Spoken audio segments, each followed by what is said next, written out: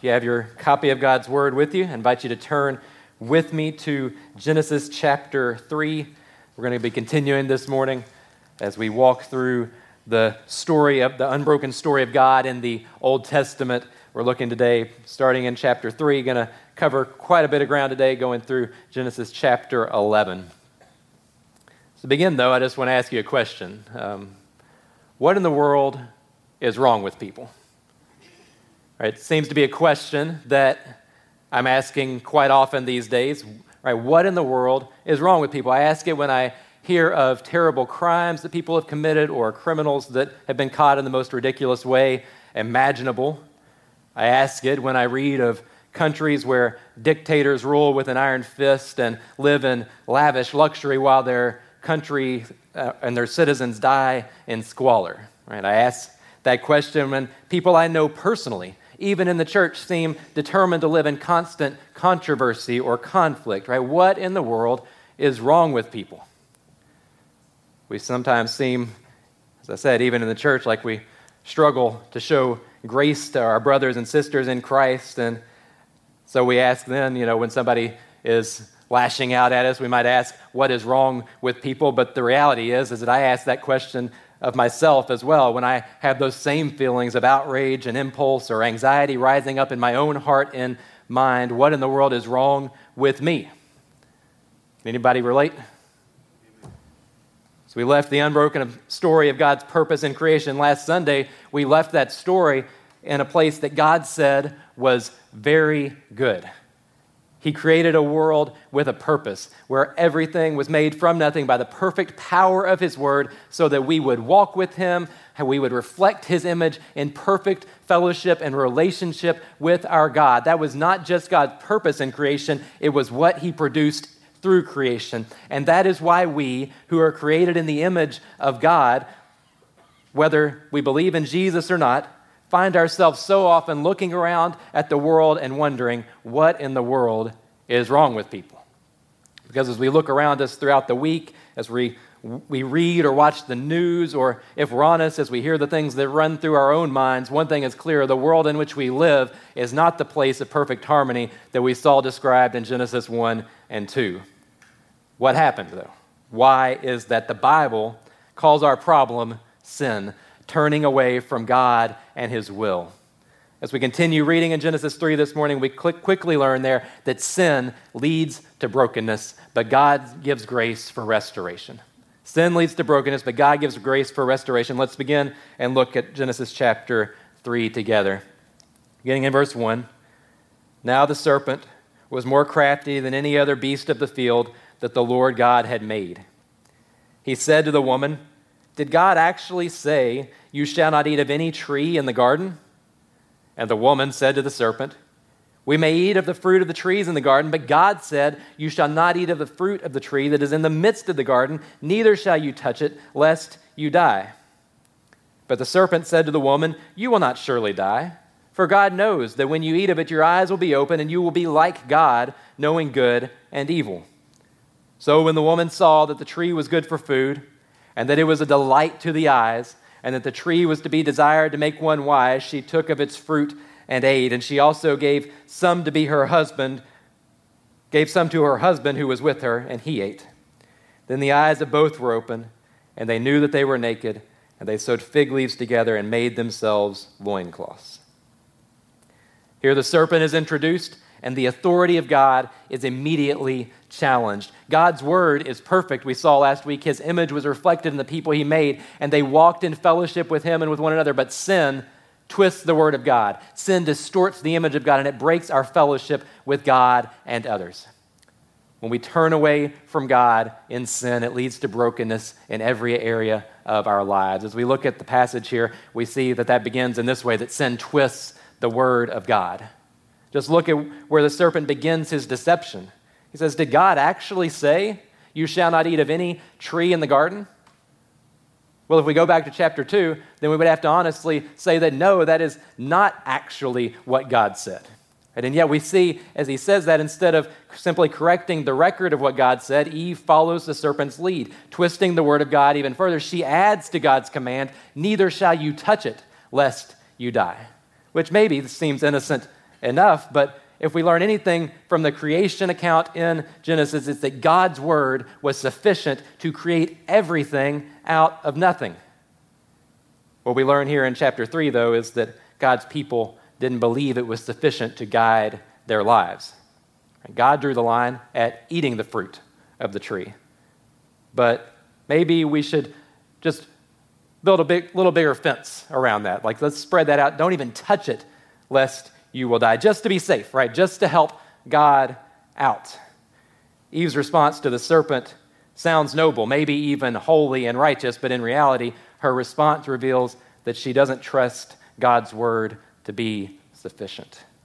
And that mistrust is where the serpent seizes his opportunity. God spoke clearly, the day that you eat of the fruit of that tree, you shall surely die. But he says to Adam and Eve here, the serpent does, you will not surely die.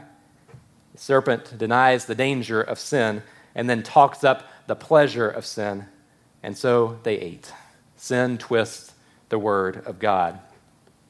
But also we see that sin distorts the image of God.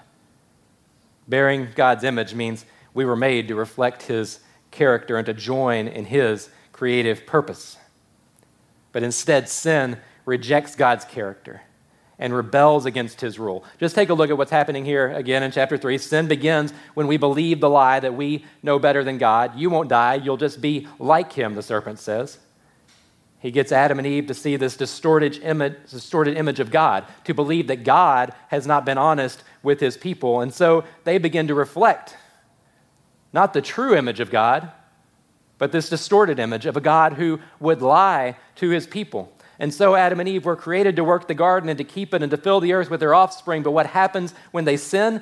All of that gets distorted. At the end of chapter 1, they were naked and unashamed, but in their sin, suddenly the image of their naked bodies is a source of shame that they try to cover up on their own. And as God shares the fallout of their sinful straying from his design, he tells them about the difficulty and the pain and the struggle that comes with sin. Pain in childbearing, painful and frustrating work, created to walk all our days in the goodness of God's creation. Now we know good and evil. Our very nature has been corrupted by sin.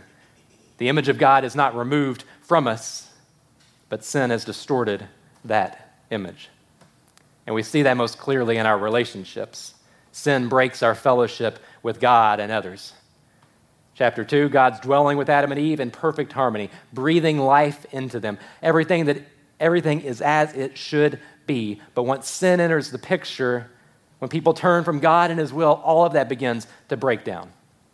Chapter 3, verse 8, Adam and Eve hear the Lord coming, and they hide from him because they're naked and afraid.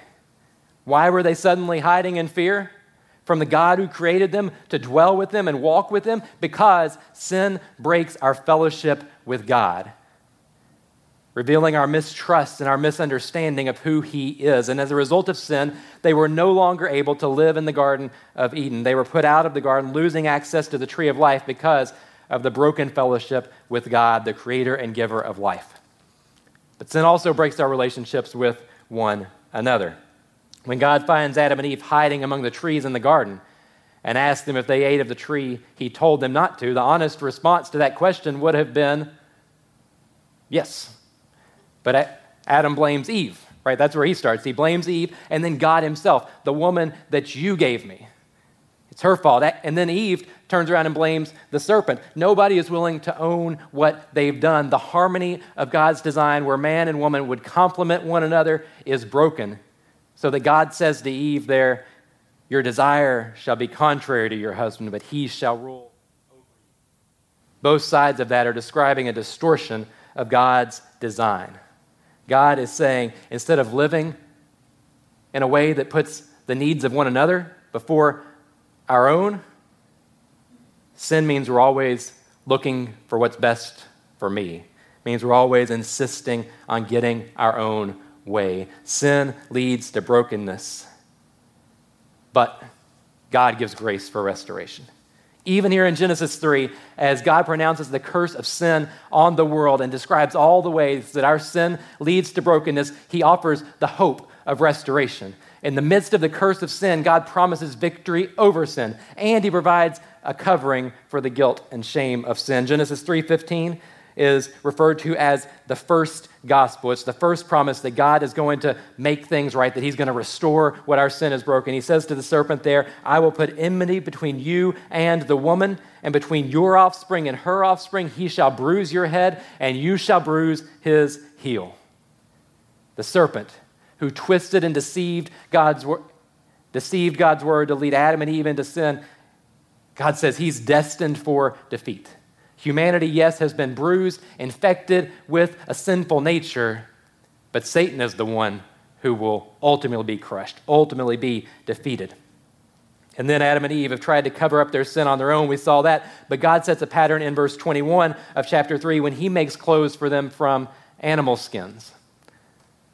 We'll see this a little bit more in depth in the coming weeks as we continue through the story of God in the Old Testament. But this act communicates a couple of important points to us today. First, that sin does ultimately require and lead to death, just as God said that it does. But second, that God is the only one who can provide a suitable solution to our sin problem. He's the only one who can restore what's broken. We can't do it on our own. We don't deserve for God to do it for us. We deserve what sin brings, brokenness and ultimately death, but God gives grace for restoration, showing that he will provide a sacrifice that will cover the guilt of our sin. Nothing is quite the same after Genesis 3. We know that's not to say that everything is bad. Genesis 5 tells us that the people fulfilled God's command to be fruitful and multiply, showing us that the image of God in humanity was not removed completely, even though the effects of sin are visible everywhere we turn. What we also see, though, is that as humanity multiplied and spread, so did sin. We see sin increasing in the tragic story of Cain and Abel, where brother turns against brother. And by the time we come to the well-known story of Noah in Genesis chapter 6, sin is only continuing to spread and increase in the hearts of mankind. Let's take a look. Genesis 6 verse 5 says this, the Lord saw that the wickedness of man was great in the earth, and that every intention of the thoughts of his heart was only evil continually. Sin had done then what sin does today.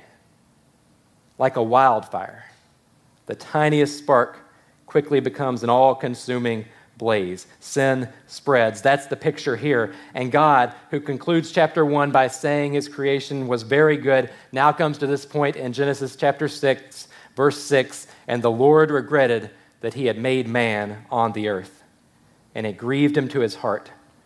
So the Lord God said, I will blot out man whom I have created from the face of the land, man and animals and creeping things and birds of the heavens, for I am sorry that I've made them.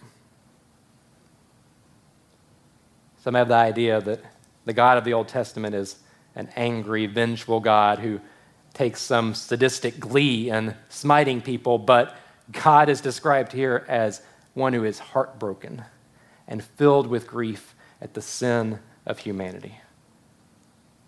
Some would look at the story of Noah and see it primarily as a story of God's wrath, but the main thing we learn from Noah's life is that God gives saving grace to those who trust him. God gives saving grace to those who trust him. Continuing on in Genesis 6, verse 8 says, Noah found favor in the eyes of the Lord. These are the generations of Noah. Noah was a righteous man, blameless in his generation. Noah walked with God.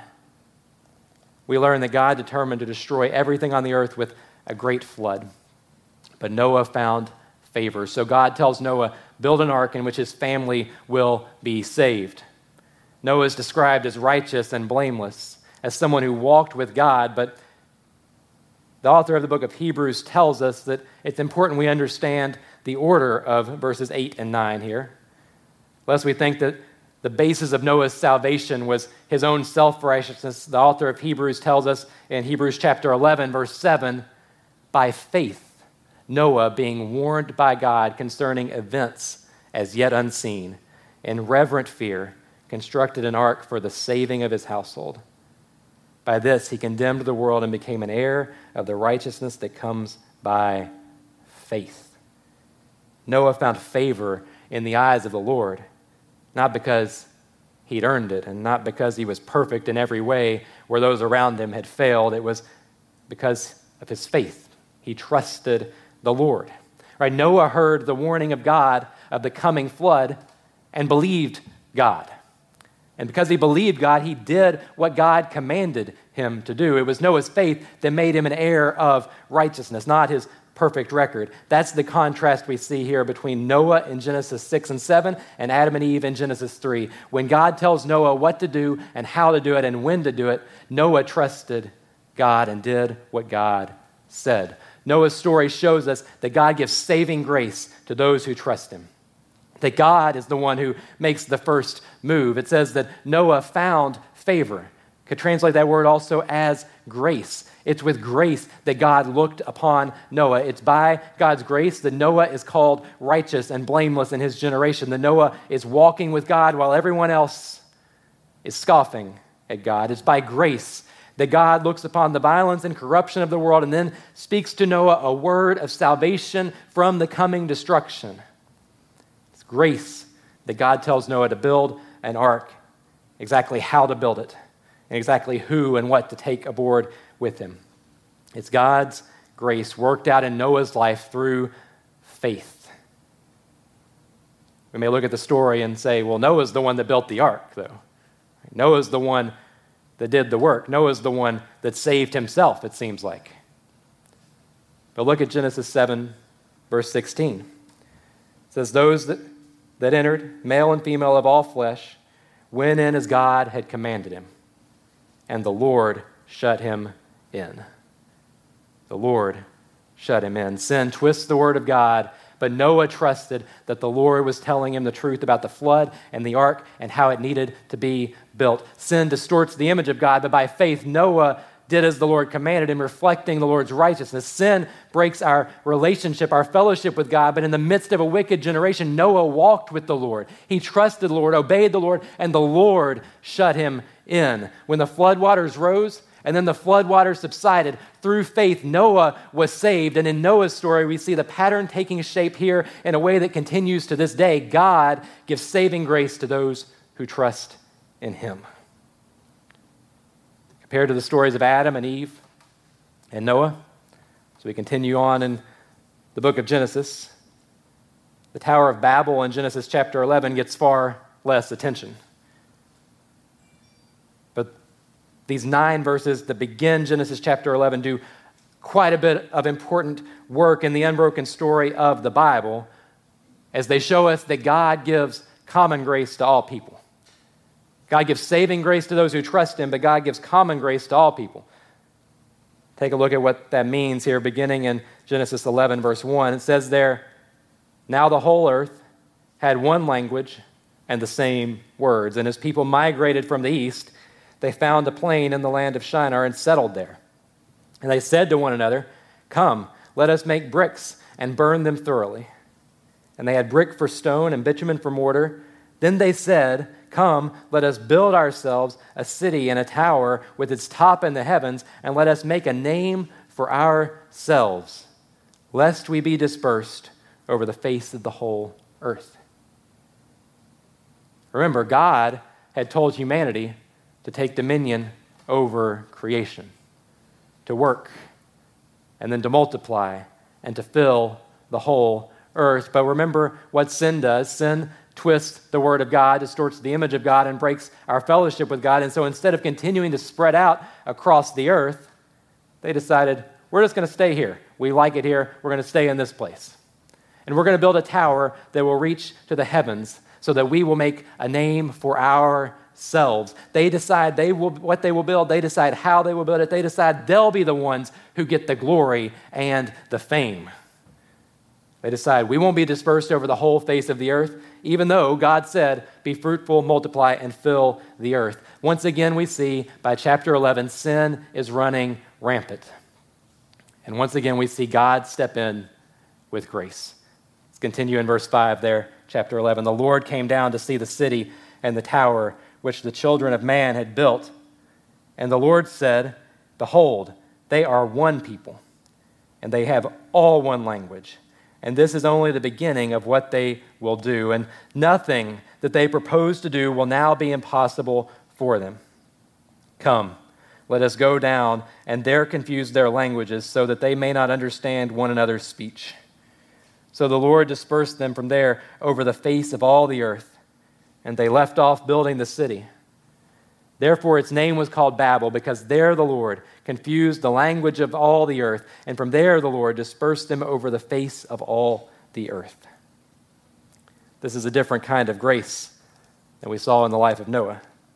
It isn't grace in the sense that we usually think of it and that we sing of it as we sing songs like Amazing Grace. It's not the saving grace that rescues us from sin for all eternity. This is common grace that God gives to all people, regardless of their belief or unbelief in Him. The text says God knows that this is only the beginning of what these people will be able to do. They're already rebelling against Him. They're united in their purpose, which is counter to God's purpose. And God says nothing they propose to do will be impossible for them. In other words, God sees here if He doesn't step in now, this group of people is just going to keep moving farther and farther from His good design. They're going to continue pursuing their own glory instead of His. And as the one who created them with a purpose, He knows where their sinful rebellion will lead. And He says nothing will be impossible for them.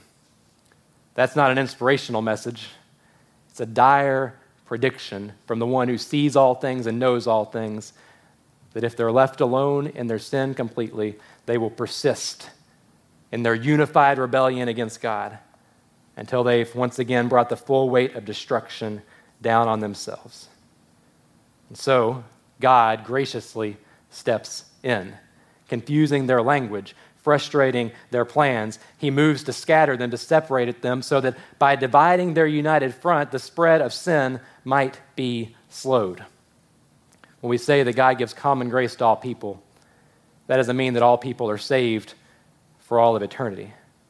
We already said God gives saving grace to those who trust Him, but what we see here again is God is not eagerly waiting for us to mess up so that He can just strike us down. God sees humanity again here veering toward a cliff, and He sets up this guardrail. There's still lots of ways, lots of places that humanity can go away from God's design, but He sets up this guardrail so that we can't drive off the cliff. We can't bring about the full judgment of sin until it is time. And so, yes, we look around today and we ask, what in the world is wrong with people?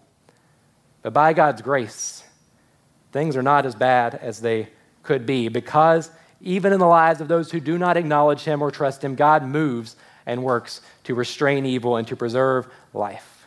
Even in the lives of leaders and nations who do not acknowledge Him or trust Him, God moves and works to restrain evil and to preserve life. God's common grace points us to His mercy and to His patience. Sin leads to death and destruction and brokenness, just as God said in Genesis 2 and 3, but by intervening in human history and setting up certain guardrails, evil's destructive spread is slowed. What the first 11 chapters of Genesis show us is that sin does spread like a wildfire, both within our own hearts and from one heart to another. We talk about peer pressure as something that kids or students struggle with, but it's part of our sinful nature all through our lives that we want the approval of others. And apart from Jesus, we want the approval of others more than we want God's approval. That is how sin spreads. But sometimes, right, by God's common grace, the teenager who's invited to a party says no, not because they trust the Lord or know the Lord, but because by His common grace, they see the destructive power of what is going to happen at that party, the danger of what will happen and be celebrated there, and that is God's common grace. Or sometimes there's an adult who sees an opportunity in business to massively increase their bottom line by cheating others, but they turn away from that opportunity from dishonest gain, not because they trust the Lord and know Him, but because by God's common grace, they know that it's wrong and that they will be found out. The land in which we live continues to produce food, even with much harder work, because of God's common grace. Artists who do not trust the Lord create stunningly beautiful work because of God's common grace. Doctors who don't trust the Lord discover life-changing medical advancements. We could go on and on this morning, but God gives common grace to all people because he's patient and merciful and kind, because he is a good God, and he does it so that in the fullness of time, more people will have more opportunities to come to know his saving grace through faith. Sin leads to brokenness, twisting the word of God, distorting the image of God, and breaking our fellowship with God and others. But God gives grace for restoration. Saving grace to those who trust him, common grace to all people. These are the realities and the patterns that we see God setting early on in Genesis 3 through 11. But they aren't patterns that God set then and then left behind. They're patterns that God set then that point us forward in the unbroken story of what God continues to do in our world today, what he continues to do in his church today. We experience the fullness of God's grace through faith in Jesus Christ. I don't mean that in the kind of cursory Sunday school answer sort of way where the answer is always Jesus. I mean it in our very souls, our very lives depend on us believing this good news sort of way. We experience the fullness of God's grace through faith in Jesus Christ. In Genesis 3:15, God promised the offspring of the woman would bruise the head of the serpent. And in the fullness of time, the Son of God took on human flesh and dwelt among us. Each of us have rejected God and his plan in our sin. But Jesus trusted and obeyed God the Father all the way to the point of death on the cross, where he died the death that our sin deserves. And on the third day, he was raised in victory over sin and the serpent. God promised victory in Genesis 3:15. Romans 16:20 tells us that victory is ours and that God's plan is still on track. Romans 16:20, the God of peace will soon crush Satan under your feet. The grace of our Lord Jesus Christ be with you. Jesus is the victory God promised all the way back in Genesis 3. Remember how God there made a covering for sin from the skins of animals for Adam and Eve as they left the garden? Now, by the shedding of his blood, Jesus is the one who covers our sin now and forever. Sin leads to brokenness, but God gives grace for restoration. God gives us Jesus for restoration. And he still gives saving grace to those who trust him. Ephesians 2:8-9 tell us that it's in Jesus that we experience the fullness of God's saving grace. It says there in verse 8 of Ephesians 2, for by grace you've been saved through faith. And this is not your own doing. It is the gift of God, not a result of works, so that no one may boast. By grace through faith. We're not saved by our good works, by our record of church attendance, or whatever we want to point to. The next verse in Ephesians 2 tells us, though, that we are saved for good works. All right, God's grace restores us from dead in our sin to alive together with Christ. It is all his grace, all his gift that we receive by faith. God still gives saving grace to those who trust him. This morning, maybe you would say you feel like your situation is different, right? Your sin is too great for God to forgive through Jesus. But Romans 5:20 tells us where sin increased, grace abounded all the more. Don't believe for a second your sin is greater than God's grace. God has grace to supply every need we have. And now, let's be careful, though, as we say that, not to get the word of God twisted. Don't hear that God saves by grace, that where sin increases, grace abounds all the more, and take that as permission to live however we want or to sin whenever we want, because it doesn't really matter as long as I have Jesus, he's going to forgive me anyways. That is not what the Bible teaches. The Bible makes it very clear that the one who trusts God obeys God. Romans chapter 6, verse 1 says this, what shall we say then? What shall we say then? Are we to continue in sin that grace may abound? By no means. How can we who died to sin still live in it? If his grace is bigger than my sin, then I'll just keep on sinning and doing whatever I want. God says, absolutely not, because saving grace comes through faith. And you can't trust that God is good and that his way is best and then just keep running full speed ahead away from him. There will be stumbles and probably even seasons of sin in the life of a believer in this fallen world, but by the power of God's grace, the one who trusts God will turn away from sin and turn back to him throughout their life. God gives saving grace to those who trust him, common grace to all people. We experience the fullness of God's grace through faith in Jesus. But what we know is this, that not everyone believes in what Jesus has done to save us from our sin. But common grace, God's common grace shows us the patience of our God. 2 Peter 3:9 says, "The Lord is not slow to fulfill his promise, as some count slowness, but is patient toward you, not wishing that any should perish, but that all should reach repentance."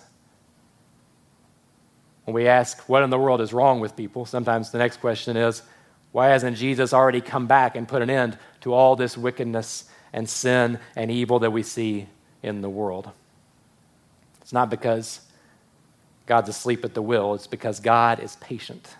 And every day that Jesus does not return is another day, another opportunity for us to proclaim the good news that Jesus saves to all nations. Faith comes by hearing, and hearing through the word of God. And so God gives common grace to all people so that more people will hear, more people will experience the fullness of his grace through faith in Jesus.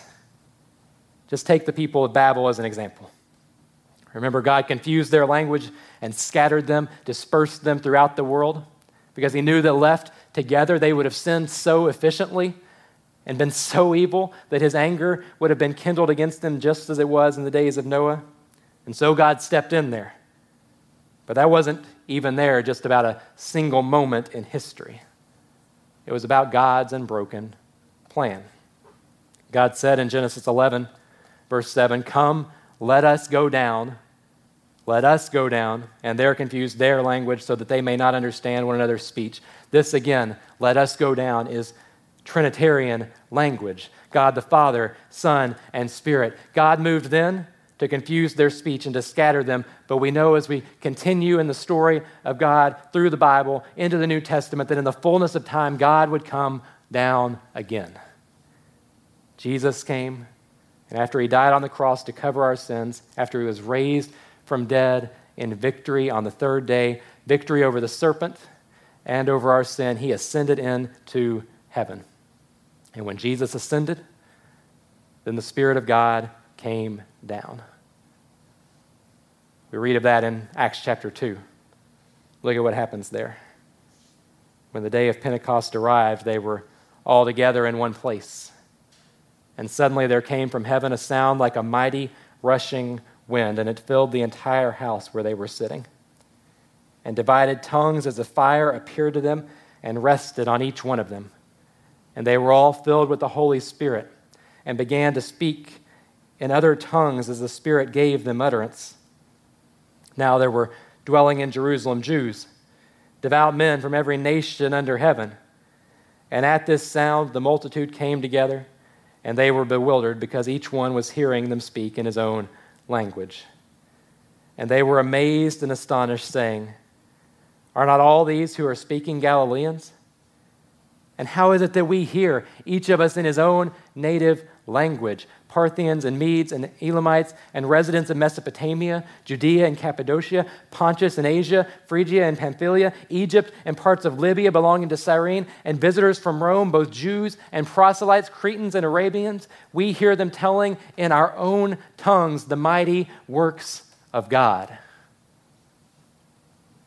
Genesis 11, God confused their languages and scattered the nations. So that in Acts 2, those who had experienced his common grace might also experience the fullness of his saving grace through faith in Jesus Christ. The Spirit moves powerfully here so that everyone present hears the message of salvation in their own language. God is still at work today through the power of the Spirit in the lives of those who trust him, drawing those whom sin has scattered from him back together into one people. Not so that we can make a name for ourselves, but so that we can live for his name and for his glory, so that we can be a part of the scene that we see in Revelation chapter 7. After this I looked, and behold, a great multitude that no one could number, from every nation, from all tribes and peoples and languages, standing before the throne and before the Lamb, clothed in white robes with palm branches in their hands, and crying out with a loud voice, "Salvation belongs to our God who sits on the throne and to the Lamb." Salvation belongs to our God. Sin still leads to brokenness. Sin is still spreading, but God is still giving grace today. And so as we close this morning, I'll just ask you a few questions. We began with what in the world is wrong with people. We've seen that it's sin. And so is there sin in your life today that's leading to brokenness for you and for others? Today you need to turn from that and look to Jesus and trust in him. That may be for the first time, right? Have you ever placed your faith in Jesus to save you? If you haven't, then today can be the day that you experience his grace and restoration. And if you have experienced the fullness of God's grace through faith in Jesus, then are you reflecting that grace to those around you? We saw last week being created in God's image means we reflect his character. People look at us and see a people who are kind and patient and merciful and gracious.